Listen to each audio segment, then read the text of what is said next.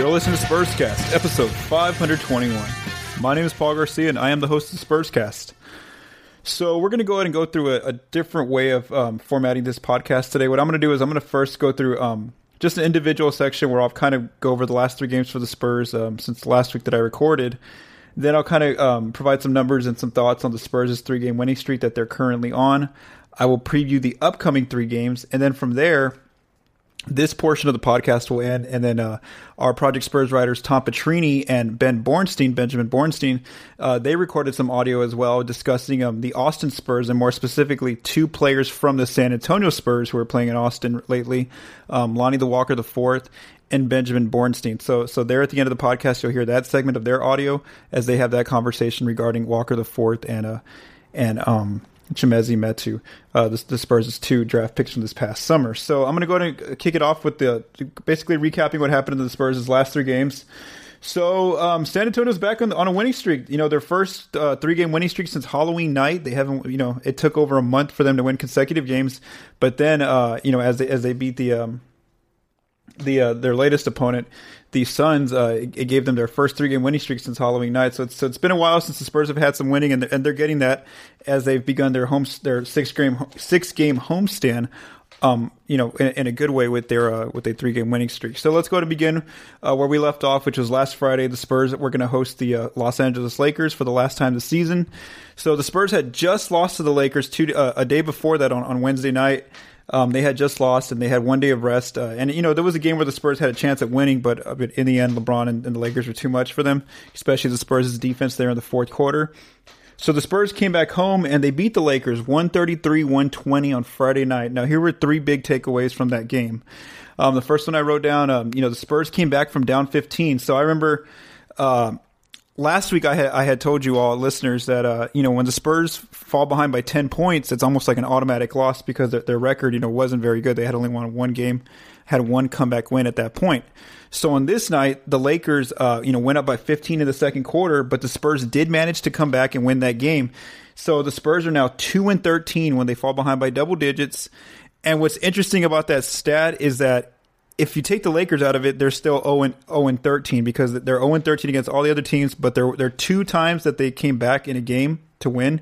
It was against the Lakers. So that's still an interesting stat, if the Spurs do fall behind by 10 points. It's still something to watch now that their series is over with the Lakers. Another takeaway from that game, it was interesting. Coach Pop didn't put LaMarcus Aldridge back in the fourth quarter, and same thing for Rudy Gay. But you look at Aldridge a little bit more just because he's the solo big man there at the 5, and he's basically one of the Spurs' reigning all-stars coming back into this season. So he didn't bring Aldridge back in, and the reason why is because Jakob Poeltl was playing really well alongside Davis Bertans in the front court. In that fourth quarter, Poeltl put up 10 points, 4 rebounds, and he blocked 3 shots. The Spurs basically outscored the Lakers 44-21 in the fourth, and it was primarily a lineup of Patty Mills at the 1, DeMar DeRozan at the 2, Marco Bellinelli at the 3, Bertans at the 4, and Jakob at the 5. And something I noted in that game was that, obviously LaMarcus is an all-star, and he has been struggling this year to keep consistent, productive games on the court. And you could tell by his points per shot attempt at cleaning the glass tracks, because this season it's been one of his worst in terms of efficiency, shooting efficiency, and it's really bothered him, and it's really put the Spurs, in a bind at times when he's not playing well or making his shots. And you saw that in that Lakers game where, because you had a floor spacer in Davis Bertans from 3, and then you had a traditional rim runner type 5 in Poeltl, who just sets screens, sets picks, on ball, off ball, and he just rolls to the basket and kind of just crashes the glass. His usage is so low that it doesn't affect the offense that much. Whereas with LaMarcus, you got to get him the ball in the post. He takes a lot of time off the clock. Teams like to double team him, and then he has to move it around. Defenses shrink the floor. And so the Spurs really have a tough time getting going when LaMarcus isn't having his way against the defense. So you saw that the Spurs went to more of I would say like a perimeter-oriented attack where you had Patty Mills coming off pick and roll. You had DeMar DeRozan coming off pick and roll. They were finding Jakob. They were finding Bertans for threes. Then you saw that they could run Bertans off screens. They could run Patty off screens, Bellinelli off screens. So it was just more of a modern type offense, I would say. for the Spurs in that fourth quarter against the Lakers, and it showed that defensively they were fine. They held the Lakers to 21, which is really good, and then offensively they were just off the charts, putting up 44 points on the Lakers. And even though DeRozan's not a floor spacer, he's a mid-range type player. It gave DeMar those opportunities to play to create for his teammates, in spread pick and roll. But then also when he needed to take somebody one-on-one, it was harder for the Lakers to double team him, and he had his way getting by his defender or making shots over his defender. So it almost works better when you have just one type of mid-range player like that, whereas when you have two, and one of them's not being as efficient, like how LaMarcus has kind of been a lot this season, it's a little bit tougher. So that was just something interesting to watch, was that Pop basically trusted that lineup to end the game, and they played very well for the Spurs. Then on Sunday, the Spurs hosted the Utah Jazz. Now, a week before that, the Jazz had just basically clobbered the Spurs in Utah on the road by 30-plus points. So the Spurs basically got their revenge. They won by 13 points, 110-97, and that's a key number right there, 97. The Spurs were finally able to hold an opponent below 100 points, which hasn't happened often this season. Three takeaways. The first one, again, the Spurs held Utah to 18 points in the first quarter and 18 points in the second quarter. And as I mentioned last week, that's something that the Spurs defense has not been doing a lot this season, where they're finding games where they hold a team to less than 20 points in a quarter. The Spurs led by 21 in the third quarter, and Utah did get within 5 with 9:33 left in the game, but the Spurs were able to close out that game well. They got to avoid crunch time, and so they had a pretty comfortable win there by 13 points. Something also to note is even in the fourth quarter, now, it wasn't below 20, but the Spurs did hold the Jazz to less than 25 in that fourth quarter. So again, you're starting to see strides on defense very, very early on in this homestand for San Antonio. One other note I wrote down was the Spurs got 69 total points combined from LaMarcus, Rudy Gay, and from DeMar DeRozan. So they all put up 20 plus each, LaMarcus, DeRozan, and Gay. And that had only happened one other time. So it's actually kind of rare to get those three players to get 20-point nights. And the last time that happened, the Spurs lost a game in Los Angeles against the Lakers. So this time it was a win when they got their mid-three all going for 20 plus for 20 points or more in that game. Then finally on Sunday, on Tuesday, the Spurs had their most recent win where they beat the Suns pretty comfortably, 111-86. The starters basically got to sit out most of the fourth quarter. Some interesting notes again. They held the Suns to 20 points in the first quarter, 18 in the third quarter, and 22 in the fourth quarter. So again, you're having more of that, I would say, past traditional Spurs defense where they're holding the opponent below 25 points in a quarter, which doesn't happen often this season, but lately in this homestand it's starting to become a theme for them, and that's obviously going to help their defense overall. Another note, the Spurs led by 15 with 59 seconds left before half, which that moves them to now 8-0 undefeated when they lead by 15. Obviously, the number there is 8, means that it's not happening often. Where 20 of their games that's not going to happen where they're up by 15. So again, that's a mark that you want to watch for. If the Spurs go up by 15, at this moment, it's kind of an automatic win for them. They're winning those games. And overall, in terms of double-digit leads, they're now 12-2 when they lead by 10-plus points. Obviously, you can see that when San Antonio has the edge against the team, they're a little bit more comfortable in putting that game away. So now through 28 games, the Spurs are 14-14 as I record this podcast on a Wednesday evening. They're basically on playing with the efficiency of a 34.8 win team, according to Cleaning the Glass. They're 10th offensively, so kind of staying with the top 10 offense, scoring 111.1 points per 100. Defensively, it doesn't seem like a lot. They've actually moved up, though. They've moved up to 27th defensively with 113.5, and that's pretty crazy that they've had 2 games where they've held the opponent under 100 and under 90 points, and they're still 27th defensively. It just tells you that that's how bad they were at one time defensively, where they've just gotten these stats have basically snowballed against them. And now, even when they have good defensive games, it's not really making a huge impact on the data as much as you would think. Where do they stand in the playoff race? They're still right there. They're only a game and a half now out of the 8th seed, and they're just 5 games out of the 1st seed. So again, more wins is going to get you back in that playoff race and keep you right there to try to get as best. For now, trying to get in the playoffs, but second, if you keep winning, it's going to help you get a pretty good positioning. So now, I know it's a small sample size. It's only 3 games, but I do want to talk about some of the numbers and what we're seeing specifically on the defensive end for the Spurs, because we know that even when they're not winning games, they're still fine offensively. They're top 10 offense before this 3-game winning streak. So it's mainly been the defensive end that I wanted to talk about. So here are a few notes for them. During this 3-game winning streak at home, they're second offensively during this stretch, scoring 119.9 points per 100. They're now 10th defensively during this stretch, scoring 104.1 points per 100. One area that you see them make a huge stride in is their opponent effective field goal percentage. So teams usually shoot an effective field goal percentage 54.6% against the Spurs, which is 26th. That's not good for San Antonio. But during this home game winning streak, their teams are only shooting 49.8%, which is about a 5% difference, making the Spurs 10th in opponent effective field goal percentage.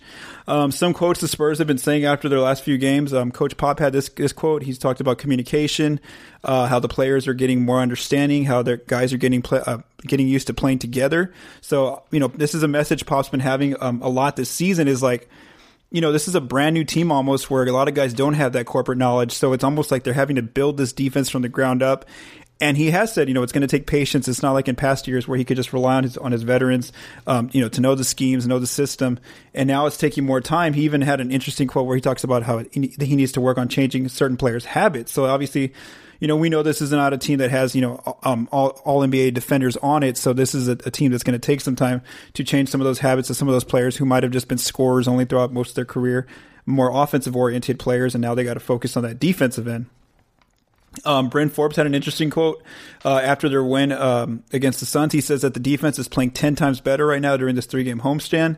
Before that, in that game against Utah, he said, I think we had guys in the right places, so it was much harder to penetrate. So he's talking about how, when the Spurs are at their worst defensively, it almost looks like guards mainly and wings. They just kind of just walk to any spot on the floor that they want on the when they're on offense against the Spurs' defense. Well, lately the Spurs have been communicating more. They've been rotating well. They've been very active, and you've seen that evidenced by some of the shot clock violations they're making the opponent get. They had 2 specifically against Utah, and that's again something where if you watch that game against Utah, it looked like Ricky Rubio, Joe Ingles, Donovan Mitchell. They couldn't all the time get to where they wanted to when they penetrated the Spurs' defense. They always had a body in front of them. They had to move the ball around. It was a tough thing for them to do. With Phoenix, the Suns, they're a younger team. They're missing Devin Booker. So even though they're not as good of a team, what you did see there, though, is that the Spurs basically only let them take a lot of times just mid-range looks or long-range floaters.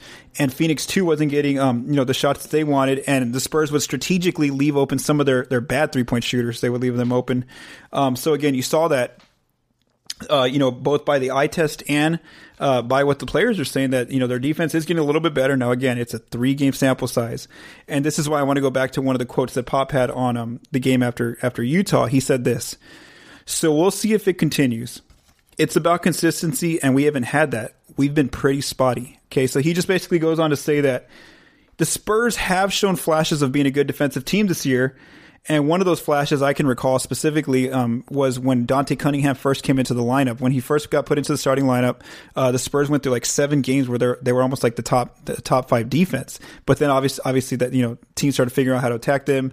Maybe the effort level wasn't there, the communication broke down, and so they fell back to third, to the bottom, bottom part of the league in terms of defense. So Pop there is saying that, it's going to take consistency. It's going to take, game in and game out. They got to continue to play with this kind of effort, this kind of energy, this kind of communication. If not, it could easily just fall apart again, and they could end up going, falling back to 30th defensively and just getting, clobbered by teams, like we've seen happen, in the last, 20 games. Something else that, some other numbers that I've dug up, during this 3-game winning streak. Just one note on their offense. I know that I don't want to talk too much about the offense because they're actually fine on that end of the floor. Right now they're shooting really well at home, top 10 in all 3 areas by accuracy in terms of the paint, the mid-range, and the 3-point arc, in terms of those last 3 games. One area to look at, and I think this has a lot to do with LaMarcus, is the long mid-range shot. So long mid-range, according to Cleaning the Glass, is considered 14 feet to the 3-point line, so 14 to about 23 feet, we'd say. Now, normally the Spurs only make 39.1% of those shots, which is 21st. So that's a shot that they take a lot of. They're first in the league in attempts from there. but they only make 39% of those. Now, during this winning streak, 3-game winning streak, they're making 43% of those shots, which moves them all the way up to 10th in accuracy. So again, and if you really look at it, DeRozan's been fine from there. Rudy Gay's been fine from there. It's mainly Aldridge who's really struggled with that mid-range pick and pop jumper, that wide open spot up jumper from the mid-range, and it's starting to go in more frequently for him. And obviously, you'll see that if they can pick that up, that saves their defense on the other end, where LaMarcus makes a shot, or DeRozan or Gay, and they can get back on defense in the other end and make it more of a half-court game rather than, them missing it and the defense getting a live rebound and then taking off down the other end and putting the Spurs on their heels. So really, I feel like if LaMarcus came back to his normal, type of accuracy from that range, it's really going to help them out. And as long as Rudy and DeRozan stay at that range too. So again, that's something to watch, is that long mid-range shot. And their offensive attack is basically stayed the same. In terms of frequency, they're still 30th in paint attempts and 30th in frequency from the 3-point line. So that really hasn't changed their offensive philosophy during this winning streak. But now I do want to go to the defense and talk about some of the improvements they've made over these last 3 games. Let's first talk about the rim. There's a huge glaring difference here right now. So during the season, teams shoot 35.5% of their shots at the rim against the Spurs' defense. Again, 35.5. During these last 3 games, the Spurs are only letting teams shoot 28.8%, so almost like a 7% difference there, and that goes from ranking 11th to 4th. So in frequency, the Spurs are taking away rim attempts right now during this 3-game winning streak. The accuracy has stayed almost the same. Teams are just shooting 1% worse at the rim right now during this 3-game winning streak. So that's not the huge part. It's mainly that the frequency is being limited for teams. Now, because teams aren't shooting as many rim shots, they're actually shooting more mid-range shots, which is what you want to give the opponent right now in today's NBA. You want to give them the long 2 and not the shots at the paint or the 3-point shots. So during the season, the Spurs are 18th in frequency, opponent frequency, should I say. Teams are shooting 32.5% of their shots from the mid-range. Right now, during this 3-game winning streak, they're making opponents take 38.8%, which is about a 6% increase in mid-range shots for opponents, which is, again, a good thing. As far as accuracy goes, the Spurs are holding them 1% less from the mid-range, 42.6%. So that's not a huge, jump. Now, last is the frequency from the 3-point line. So teams are still right about the same. They're taking about 32% of their shots both during the season and during this last 3-game winning streak against the Spurs' defense from 3. Now, the difference here, so that's about 13th during the season and 16th right now during the last 3 games. So again, that's like about a league average, right around there. Here's the difference, though. The Spurs are either the Spurs are contesting those better right now, or the teams just aren't making them during this 3-game winning streak, because normally teams shoot 37% from 3 against the Spurs' defense, which is 25th, bad. And right now, during this winning streak, they're shooting 31.5%, which is 6% better. Worse, which puts the Spurs 7th, really good, elite, basically, in terms of opponent accuracy from 3. So again, some of that's just a really small sample size. Teams are making shots, but again, part of that too is though that the Spurs are rotating more. They have more energy. They have more communication. They're not missing their assignments as much as we've seen them in the past this season. So that's again something to watch. Last stat I want to read you all is the half-court defense. During the season, the Spurs give up 96.1 points per 100 possessions in the half court, which is 28th. Bad, obviously. In their last 3 games, they're giving up only 86.7 points per 100, which is 8th, which is obviously in elite territory there. So we're seeing that even when they get the ball controlled in the half court, they're playing better half court defense, and a lot of that too continues to show more activity, more communication, being in the right place at the right time, knowing when to help and where to help against the offense. So that's something again where the Spurs are making their strides. Now, before I leave the segment again, I just want to say that it is a 3-game winning streak, and we do have to consider part of it was, the Lakers game is a good win for them. Why? Sure, Brandon Ingram was out against the Spurs, but the Spurs were down 15 and they came back and won that game. So that's obviously, that's a good one for them. The game against the Jazz was a good one because, Utah's actually a better team on the road than they are at home. And this is one where the Spurs, got a pretty comfortable win, especially after they got beat pretty badly in Utah a week before. So that's a good win for them. The last one, the Suns one, that one kind of looked like an automatic win. Vegas had the Spurs by 13 that night, and they won by 15. Devin Booker was out, like I mentioned. Trevor Ariza was out. And Phoenix is just a bad team. So, I mean, everybody expected the Spurs to win that one. So that one you might not want to put too much weight onto. But again, that Lakers win was pretty good, and so was that Jazz win for the Spurs. So again, it's 3 games. They have another 3 games in a row coming up at home, and then they'll go back on the road for a little bit and before coming back home. So we'll talk about those 3 coming up next in our next segment. So next, I want to go to previewing the Spurs' next 3 games. So just real quick, some data on the Spurs. They are now 10-4 at home. They're playing like a 47-win team at home. They're 12th offensively at home, scoring 111.9 points per 100. And they're 20th defensively at home, holding the team to 109.4 points per 100. So their first game is Thursday, hosting the Los Angeles Clippers. The Clippers are 8-7 on the road. They play like a 45-win team when they go on the road. Offensively, they're 4th on the road, 113.6 points per 100. Defensively, 22nd, holding teams to 112.1 points per 100. In this game, I'm going to go ahead and take the Spurs. It wouldn't surprise me if the Clippers win, but I'm going to go ahead and trust San Antonio more so at home than I do the Clippers on the road. So I'm taking San Antonio in that one. Next, on Saturday, the Spurs host the Chicago Bulls, who are in the news for all sorts of bad stuff right now in terms of their team after Fred Hoiberg got fired. Jim Boylan's been one of the guys who's been in the headlines as the players, almost didn't go to practice one day, and there's just been all sorts of stuff going on with the Bulls right now. And the Bulls reflect their narrative, and they're just bad. They're 2-11 on the road. They're playing like a 13.5 win team when they go on the road. Offensively, they're 29th, 98.3 points per 100. Surprisingly, defensively, they're league average. They're holding teams to 110.4 points per 100 on the road. Just like Phoenix was like an 11-win team on the road, I'm going to go ahead and take San Antonio in this one because, again, 13.5 wins, if that's what you're projected to win as a road team, that's not very good for the Bulls. So I'm taking the Spurs in this one. So I'd expect the Spurs to be 2-0 at this point by Saturday. Now, on Monday is a tricky game for the Spurs. They're going to host the Philadelphia 76ers. Philly is 5-8 on the road, playing like a 28.4 win team, 21st offensively and 18th defensively on the road. However, with Jimmy Butler now on the team, they are 4-2 on the road, playing like a 43 win team.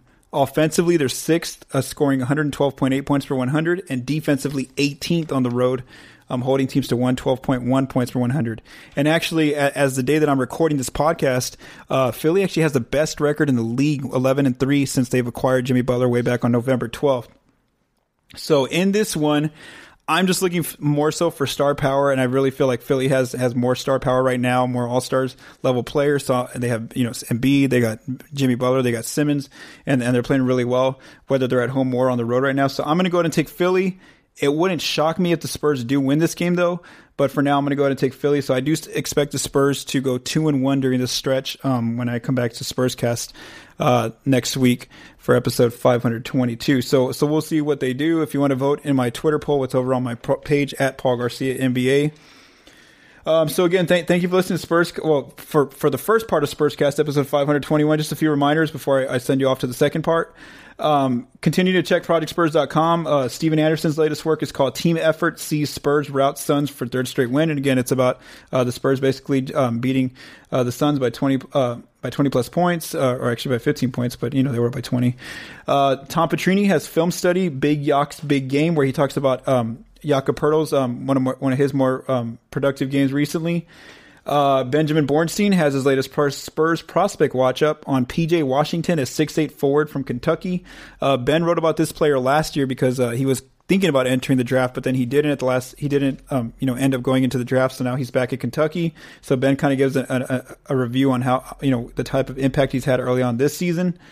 Then my latest piece was called Spurs Seek to Build Consistency on Defense. And again, it was just after that Utah game, the type of defense that they're playing right now. I had a lot of quotes in there from Pop, from Patty, from Rudy Gay, where the players are talking about how they really want defense to be a consistent thing for them and see if they can really, hold on to that so that they can get better as a team overall and get back into that playoff picture. And lastly, don't forget to leave a rating or review on iTunes if you listen to Spurscast on iTunes. So now I'm going to send it off to Tom and Ben, and you can enjoy their conversation where they discuss Lonnie Walker IV's play in Austin and Shemezi Metu. All right, everybody, welcome to a special edition of the Project Spurs Spurscast. We've got a fun little segment for you. I am Ben Bornstein. You might know me from the Prospect Watches that you get every week. I am here with Tom Petrini, the real Tom Petrini, I might add, the hardest working man on the Lonnie Walker beat right now. He joins us. He's going to give us some great insight on the Lonnie Walker the fourth. Not one, not two, not three, but four. Tom, how are you, good sir? I am excellent. And a little fun fact for you. We'll start with a little nugget. Lonnie told me that he was actually the fifth Lonnie Walker. But the first passed away a long time ago, and they started over. So he's actually the fifth. That is a fun fact, and that is not something you will see on a birth certificate, folks, or any other official document, I guess, because that's how these things work. So I have Tom on here, one, because he's a great dude, nice guy, lovely human being. Oh, you're so sweet. Well, I got to butter you up a little bit too, But I've got Tom here. He's going to talk to us about Lonnie Walker. He's going to answer some questions from me about Lonnie Walker. He did a very, very good interview with Lonnie Walker. It's on Project Spurs. You all need to check that out. Obviously, it's at projectspurs.com, on Twitter at Project Spurs. So please go listen to it, go read it, and enjoy it, because it's enjoyable. So, Ryan, or Tom, I don't know why I just called you Ryan. That is bizarre. But Tom, take it as a compliment. Yes, please. That's the way we should go with it. Tom, I'm going to let you just go off on Lonnie Walker here for a bit. Tell the people what they need to know. Tell them what you like about him. I don't think there's anything you don't like about him. Not yet, anyway. There's still time for that. Hopefully it never comes to that. But, tell the people what you like about him. Why they're going to like him once he does end up on the San Antonio Spurs, and we'll go from there. So, one of my favorite things about Lonnie Walker is it seems that everywhere he's been, everybody just rides with him heavily. He's from Reading, Pennsylvania, and, in the week that I've been covering him heavily like this, half of my mentions have been Spurs fans wanting to call him up, and the other half have been from Reading, Pennsylvania. And they love this kid as much as any city can love any kid. And you spend 5 minutes with him, you can, understand why. Because he's just a genuine, excited kid. He's still fresh. He's 19 years old. He hasn't, had the joy of playing basketball at this level, beaten out of him yet by a kind of grueling NBA career so far. He's just a genuinely nice kid, and when I wrote this story on him, he retweeted it to all of his followers like 3 different times, and part of that is him just being genuinely excited, but another part is just he's a really nice kid. After the game, taking the time, taking pictures with fans, talking to people. He's very down to earth. He's the kind of guy that you will see, you see him at Frollo's or Hot Dottie or wherever, and he's going to say hi to you. And, just Lonnie Walker the person is more impressive to me than Lonnie Walker the basketball player. And Lonnie Walker the basketball player is very, very impressive. So it's been a real pleasure getting to cover him here in Austin. And we are actually going to give you guys the interview that Tom did with Lonnie. Going to splice it in here a little bit.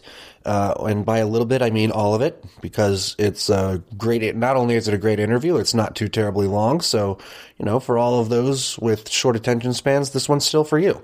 So I just saw that you were in a helicopter like an hour ago. Yeah. What were you doing up there? It's me and my girl's anniversary, so nice. You always gotta do something optimistic, something different that you don't ever do.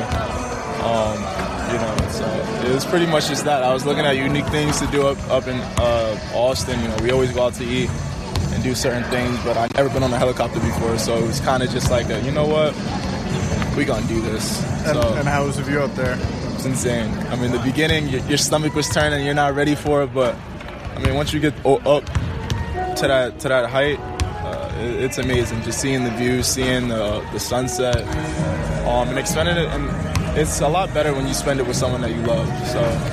And you guys been together, is that a year? Or? Nah, only 7 months right now, but we've been knowing for each other for a little while, but, you know, I'm happy. And you guys have a puppy, adorable little puppy. She's not little no more, man. I know. How old is she? She's 5 months. Wow. She's about 60 pounds. She's huge, man. I have a 9-month-old boxer who's about the same size.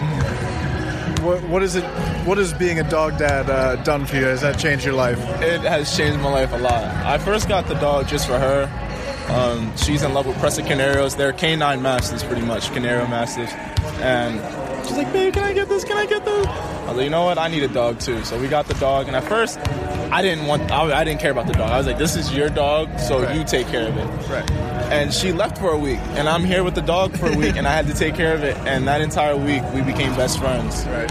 And now it's like she's my daughter. Like when she messes up, it's like bad dog, or she does something. It's like, what are you doing? And isn't that the worst, scolding them because you don't want to? Like, yeah, she has the cutest eyes, and she knows when it's coming. Now she's so smart, so I'll come home, and if she lays down in front of me, then I know she did something. She'll lay down in front of me, and I'll be like, what did you do? And then I have to look around the apartment and figure out what she did, but I know for a fact she done something.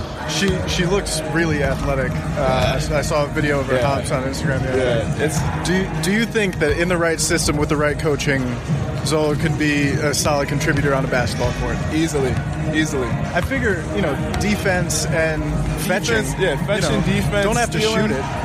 That's all we need. That's all we need. Yeah, so, I've been working on my handle with my dog, and she plays defense, helps me out. My dog just loves to tackle. That's what she loves. Yeah, they don't know how big they are. Not at all. So everybody wants to know where your favorite breakfast taco place in San Antonio is. You know what's crazy? I still haven't gotten a breakfast taco. Really? That is a fun fact. I still haven't gotten a breakfast taco. I've been slacking. Why are you holding out? I don't know. I've been slacking. I've really been slacking. What's some of your favorite food that you have had around San Antonio? I saw you got a lot of recommendations on Twitter. Yeah, I do got a lot. Taquitos is one of my favorite spots right now. I love Taquitos on West Ave. It's really, really good. Hot Dotties. I'm a burger dude, so Hot Dotties is always going to be good. Yeah, have you had Pete Terry's? Really good. Have you had Pete Terry's? No, I had Frollo's. Frollo's is another good spot. Really? Okay. Frollo's is the best pizza. I love Frollo's. Oh my gosh. It's called Lorva's 5. It's like 5 different cheeses. Oh. I like it. Heaven sent, man. Heaven sent. So obviously you made your, for all intents and purposes, your pro debut last night. And only 19 minutes, but it must have been just great to get back to playing the game. That's all that mattered. It's just I could have played 2 minutes. I'm just happy to just actually touch that floor, run and compete. The fact that I just finally got to be there was just like that. That feeling. And there were a couple plays there in the second half where, you went into the first row, you contested a 3, wound up on the bench. I have a lot of people in my mentions telling me to tell you to land on 2 feet. It seems like you're not thinking about the injury at all when you're out there. When you work as hard as I work day in and day out, and you get to a point where you know that you're cleared, once you say that I'm cleared, listen, I'm doing whatever I do because I work my tail off. And if I work my tail off, I can do whatever I want. And I know I'm going to be good. I wouldn't be doing that if I knew I wouldn't be good. So I'm healthy. If not, I'm jumping higher than ever, running faster than ever, and my strength and conditioning is pretty much up to par. And I know your dad played college ball in your hometown. Yeah. What can you tell me about Lonnie Walker's 1 and 2, and how are you carrying on the legacy? Lonnie Walker 2. Well, fun fact, I'm actually the 5th. Really? Okay. But the first Lonnie Walker happened to pass away when I had a younger age, and it had to restart a generation. But Lonnie Walker 2, he actually tried out with the Buffalo Bills a little while ago. Really? Way back then, a long time ago. He got to try out, and Lonnie Walker the first, he's just the OG. As simple as that. He's the OG. He knows everyone that every time I talk about him and ask about him, he's the guy, the wise man. And as a Lonnie Walker, period, you can ask me, my father, my grandfather. We all have that wisdom for some odd reason. So he was kind of like the godfather of all of us when it comes to wisdom and the charming sense and the swagger. It all started with him. It's crazy to me how young you are. You're 19. Yeah. Does it ever hit you like, this is I'm still a baby in this world? And All the time. The only reason I am the way I am is just I had to mature at a younger age. Right. So once you mature at a younger age, you kind of learn and figure out what you like and don't like and what you do and don't do. But every day you can. I'm probably the biggest baby in the world. Like when it comes to go-karting, roller coasters, haunted houses. That's not being a baby. That's just fun. SpongeBob, Disney, that's all I watch. Cartoons. That's all I watch. And yeah, I'm still the same kid. It's just I know when to turn it on and turn it off. I got you. And one last thing. I've been thinking about this a while. Do you think your hair, or is there any tactical disadvantage to your hair? Because I think it makes you harder to look over when you're playing defense. Does it get in the way it's of kind of it? a cheat code. I've been told a few times when I'm contesting someone's jump shot that my hair kind of, it kind of blinded them real quick. So we're going to keep this to my advantage point. And I imagine, gets a little extra on the head fake. You got to. It moves with everything. It catches you off guard. I might just start swooping down and hitting him in the face real quick before I'm going by them. Shoot. How do you get it to do that? It was probably just my grandma used to hook me up with this secret juice for my hair. And I used to trim it a lot. And honestly, how long have you been doing it like this? I mean, it all started 7th grade. I had a mohawk. I had a red mohawk 7th, 8th grade. Then 9th grade, it was a regular flat top. Then 10th grade, it was I trimmed it really low all the time. Then 11th grade, I had the combs. And then 12th grade, I just let it go. And then once I got to college, it kind of just took its own toll. The humidity and everything, it was you know what? Yeah. Oh, well. But I like it. It's unique. It defines me because I always like to be different and separate myself from anyone else. And lastly, how excited are you to play with Chimezi tonight? Your draft buddy. I wish. I'm not playing today, sadly. No, all right, so bummer. I'll be playing the away game against Northern Arizona, I believe, and then the next game back here. But I'm pretty sure he'll be with me, and I'm excited just to play with him, get a vibe. It's been a while, and hopefully me and him are together for more than just a few years. You guys have great bench celebration chemistry, so I want to see how that translates. Very good to meet you, man. I appreciate it, man. Good to see you again. This is the third time meeting. Good. All right, Tom. So you like Lonnie Walker the person. You've made that very clear. And I've listened to his interview, and I like Lonnie Walker the person from what I've heard. You mentioned it a little bit earlier there in your intro. What do you think fans are going to love most about this kid when he does get up to San Antonio? So, sort of, he talks about that maturity that he has, and the way it balances with the childlike. I mean, he is a kid. He's 19 years old, but he's also an incredibly hardworking 19-year-old. You don't get drafted with the 18th pick if you're not. And he's got the physical tools. We'll talk about that. 6'5". I don't really know how you measure him. I don't know where you measure from because he's 7 feet tall with hair, but he's 6'5", 6'10" wingspan. But he's just working hard. His coach was talking to me about how Austin coach Blake Ahern. He was talking about we're trying to tell him it doesn't have to happen all at once because he's coming to them. He's like, what do I need to do? Can I watch film? How can I help this team? And how can I get better? And it seems like the very few things that he knows he has to work on, he's working on, and he's consciously doing that. So his drive to get better, and just his excitement, the excitement that he plays the game with, is, it's really fun to watch. And he's an awesome basketball player. He is the complete package on offense. He can defend three positions. He's an incredibly versatile player. He's a true combo guard who can guard a lot of small forwards. And, watching him play in Austin, you can see that, and talking to him too, one of the only knocks on his game when he was at Miami was, one was shot selection, too many early jumpers, contested 2-pointers early in the shot clock. And then another was he didn't get to the line enough. For a guard who slashes as much as he does. And in Austin, he's been working on all of those things. He's been getting into pick and roll a lot and, just breaking down the defense.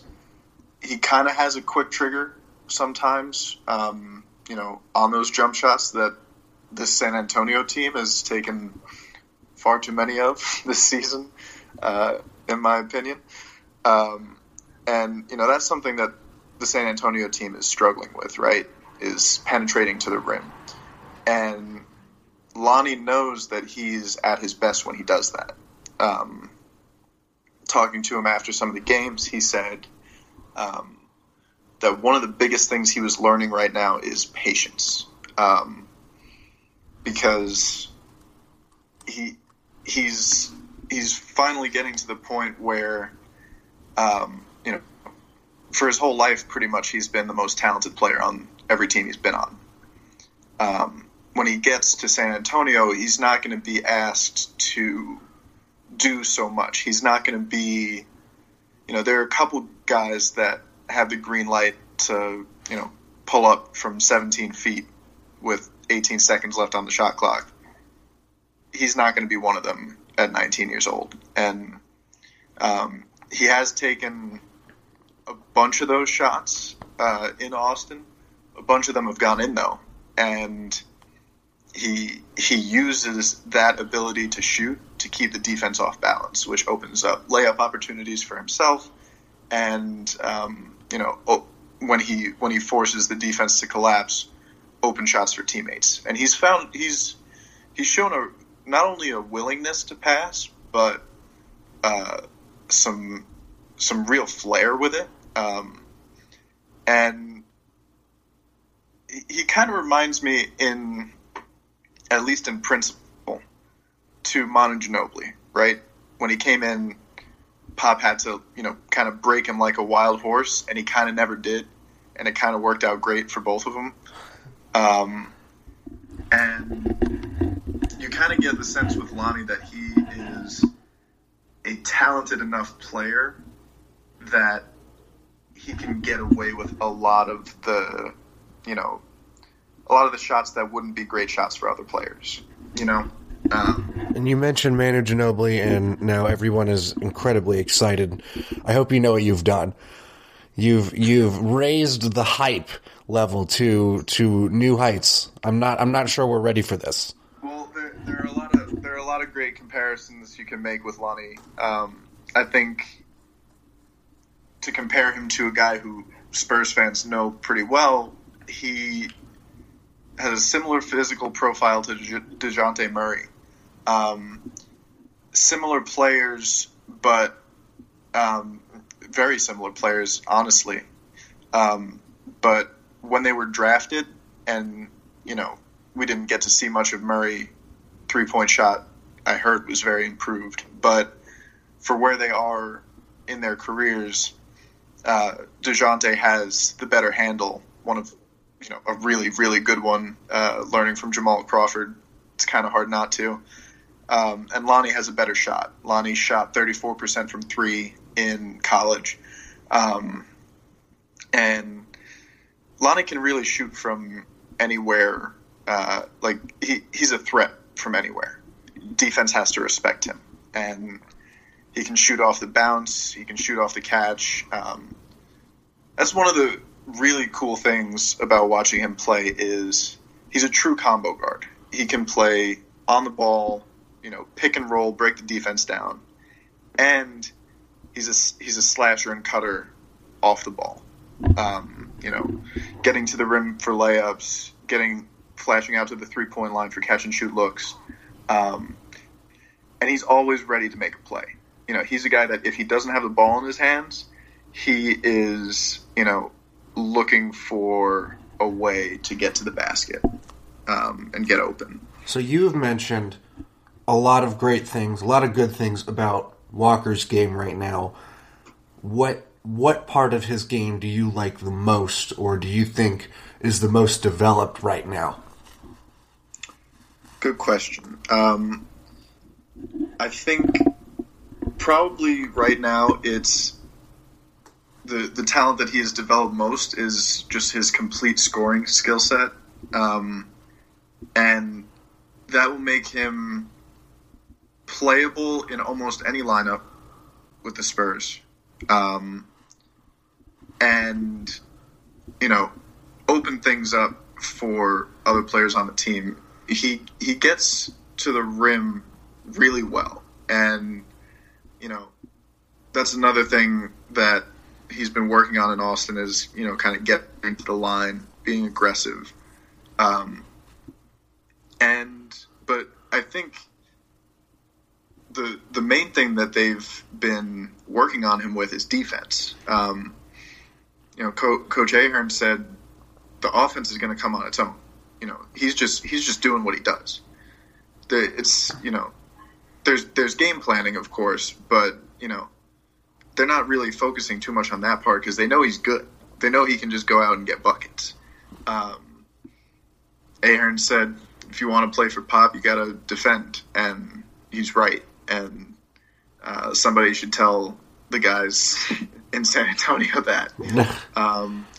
It's the second worst defense in the league right now. So when Lonnie Walker eventually gets to the NBA, the thing that he's going to be asked to do is not going to be score 24 points a game, which he did. He did that Thursday night with George Gervin in the house, which is awesome, and busted out the finger roll as like a deliberate, homage. Like he thought about it before the game and was like, all right, I get some space. I'm gonna go saucy with it. And it was an efficient game. 10 of 19 shooting, 2 of 5 from 3. He can do it all. But when he gets to San Antonio, he's not going to be asked to do it all. He's going to be asked to wreak havoc on the perimeter defensively and, space the floor, run pick and roll when he has to. But it's when you look at this defense and when you look at why it's struggling, the Spurs didn't just lose Kawhi Leonard. They lost Danny Green. They lost Kyle Anderson, Manu Ginobili. And those guys' minutes have been replaced by Patty Mills, DeMar DeRozan, Bryn Forbes, guys who, aren't the greatest perimeter defenders. And, Lonnie is still raw. He's still got a lot to learn, defensively in the system. But he has the size to recover. And in a season like this, you're almost willing to, live with his mistakes at that higher level. Absolutely. And I mean, assuming the Spurs are being patient with him, and there might be a point this season where the Spurs say, all right, we're not going to make the playoffs, so let's give our young guys a lot of run here. And Lonnie's out there, he's playing a ton of minutes a game. It's a great opportunity for him to work on these things, and especially on the defensive end, because like you said, if you want to play for Coach Pop, you have to play defense. And, I don't think there will be too much expected of him early, but I think if he does get a lot of these minutes, you have to think next year, his second season in the league, the expectations are going to be higher, at least on that end of the floor. Absolutely. And, I don't think that the only way Lonnie Walker plays heavy minutes this year in San Antonio is, if they decide they're going to miss the playoffs. I think that there's a good chance that, because, you hear the recent history, right? Bryn Forbes, even DeJounte Murray, Derek White. Excuse me. These guys could afford to be brought along slowly, Spurs are perennial 50-win team. They don't need 19-year-olds to come in and make an impact when you got, 4 Hall of Famers or whatever. This is not that team. And Lonnie Walker is not that player. Kawhi Leonard was taken at 15. He's the highest Spurs draft pick since then, and that was technically a trade. So he's the highest the Spurs have used their own draft pick since Tim Duncan. And there's a reason. He's a guy who wasn't even supposed to slip out of the lottery, but there was some injury concern. He's healthy now. And, of course he's 19 years old. Of course there are going to be tough games. There are going to be growing pains. But when you're below 500 in December, looking for a spark, and it's not like 19-year-olds can't make a difference in this league. Look at what Luka Doncic did against the Rockets. Absolutely. Had a tough game, and then 11 straight points to win it. These kids are talented. They're different. And Lonnie Walker has all the physical tools. He has the the drive to learn and get better. And I mean, the physical tools are just ridiculous. He jumps higher than anybody I've ever seen. He had a finger roll last night where his head was above the rim. He's just insane bounce, really athletic, and he's smart. He's a smart basketball player. Makes a lot of good plays. But the big thing is going to be defense. And in the 3 games I've seen with him, it's been a lot of off the ball. I imagine when he gets to San Antonio, it's going to be more on the ball. But a lot of these G League guys and their coaches don't want to go at him, because he is kind of just a long, big monkey wrench on defense, and that's the thing he needs to focus on. But dude, I think about this all the time. There's a parallel universe where DeJounte Murray and Lonnie Walker started the season healthy, and the Spurs are 7 games over 500 and the 2 seed in the West. I think about that all the time. That's a nice universe to live in. It would be great. It would be really great. But for all the flack that the front office has gotten, and they made some questionable decisions. Some would say bad, but this team is set up for long-term success. And then you look at a team like the Rockets, and it's you're paying Chris Paul $40 million. You've got rid of a lot of the players that allowed you to do what you do, and and they're struggling as hard as we are. And then when you think about the potential that Lonnie Walker has, I think the Spurs are going to be tempted to let him grow at the next level. Let him make mistakes against NBA competition and learn from them. Because it's not like this current team isn't making mistakes.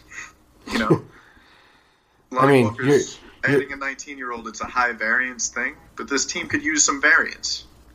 I was going to say, you variance might help the 29th ranked defensive efficient team in the league So you're not wrong there. And having said all of that, you've got people excited now to see Lonnie Walker, see what he can do.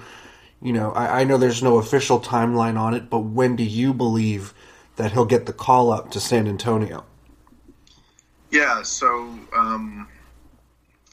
it's tough to say. His coach in Austin has no idea. He said, you probably know better than me. And sometimes they tell them the hour before a game that a guy is going down to San Antonio.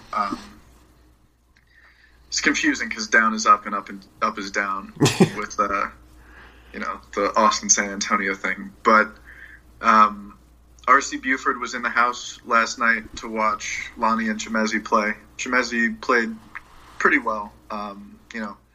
He's 6'10". He's a little slim, and his game is, a lot of it is posting up and setting screens, and he's probably going to need more time to develop in the G League. Put some muscle on, get more minutes, get more experience. But I think we need to put Lonnie Walker in a different category of Spurs prospects at a different point in Spurs history that we have been accustomed to for the last 5-10 years, since the last 19-year-old rookie in Tony Parker.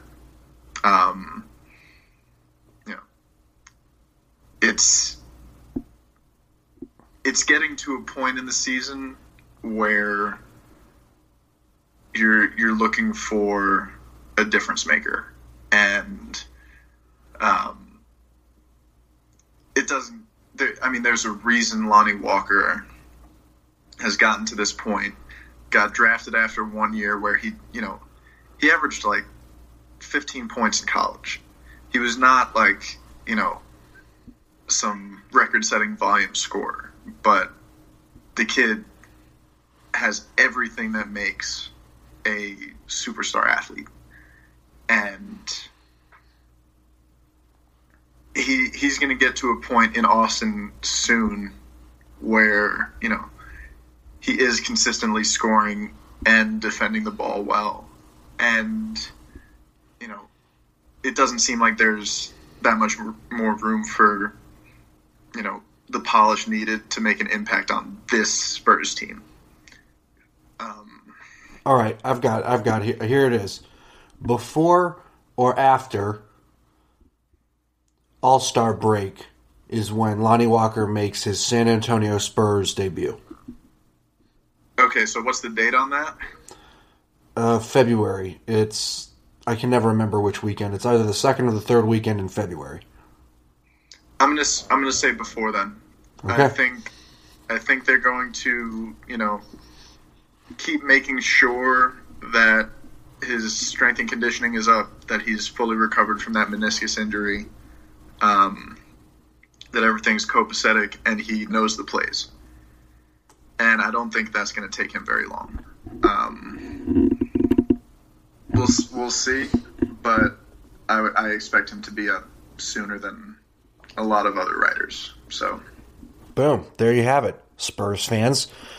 That has been our interview, our special segment on the Spurscast. Again, I'm Ben Bornstein. You can find me on Twitter at @the_Boomstein. I have been talking with Tom Petrini, the real Tom Petrini. Also happens to be his Twitter handle at real Tom Petrini, Pitrini, in case you were curious. If you're from, there you go. If you're from Reading, Pennsylvania, and you're listening to this, follow Tom Petrini. He's going to be your best friend the next couple months.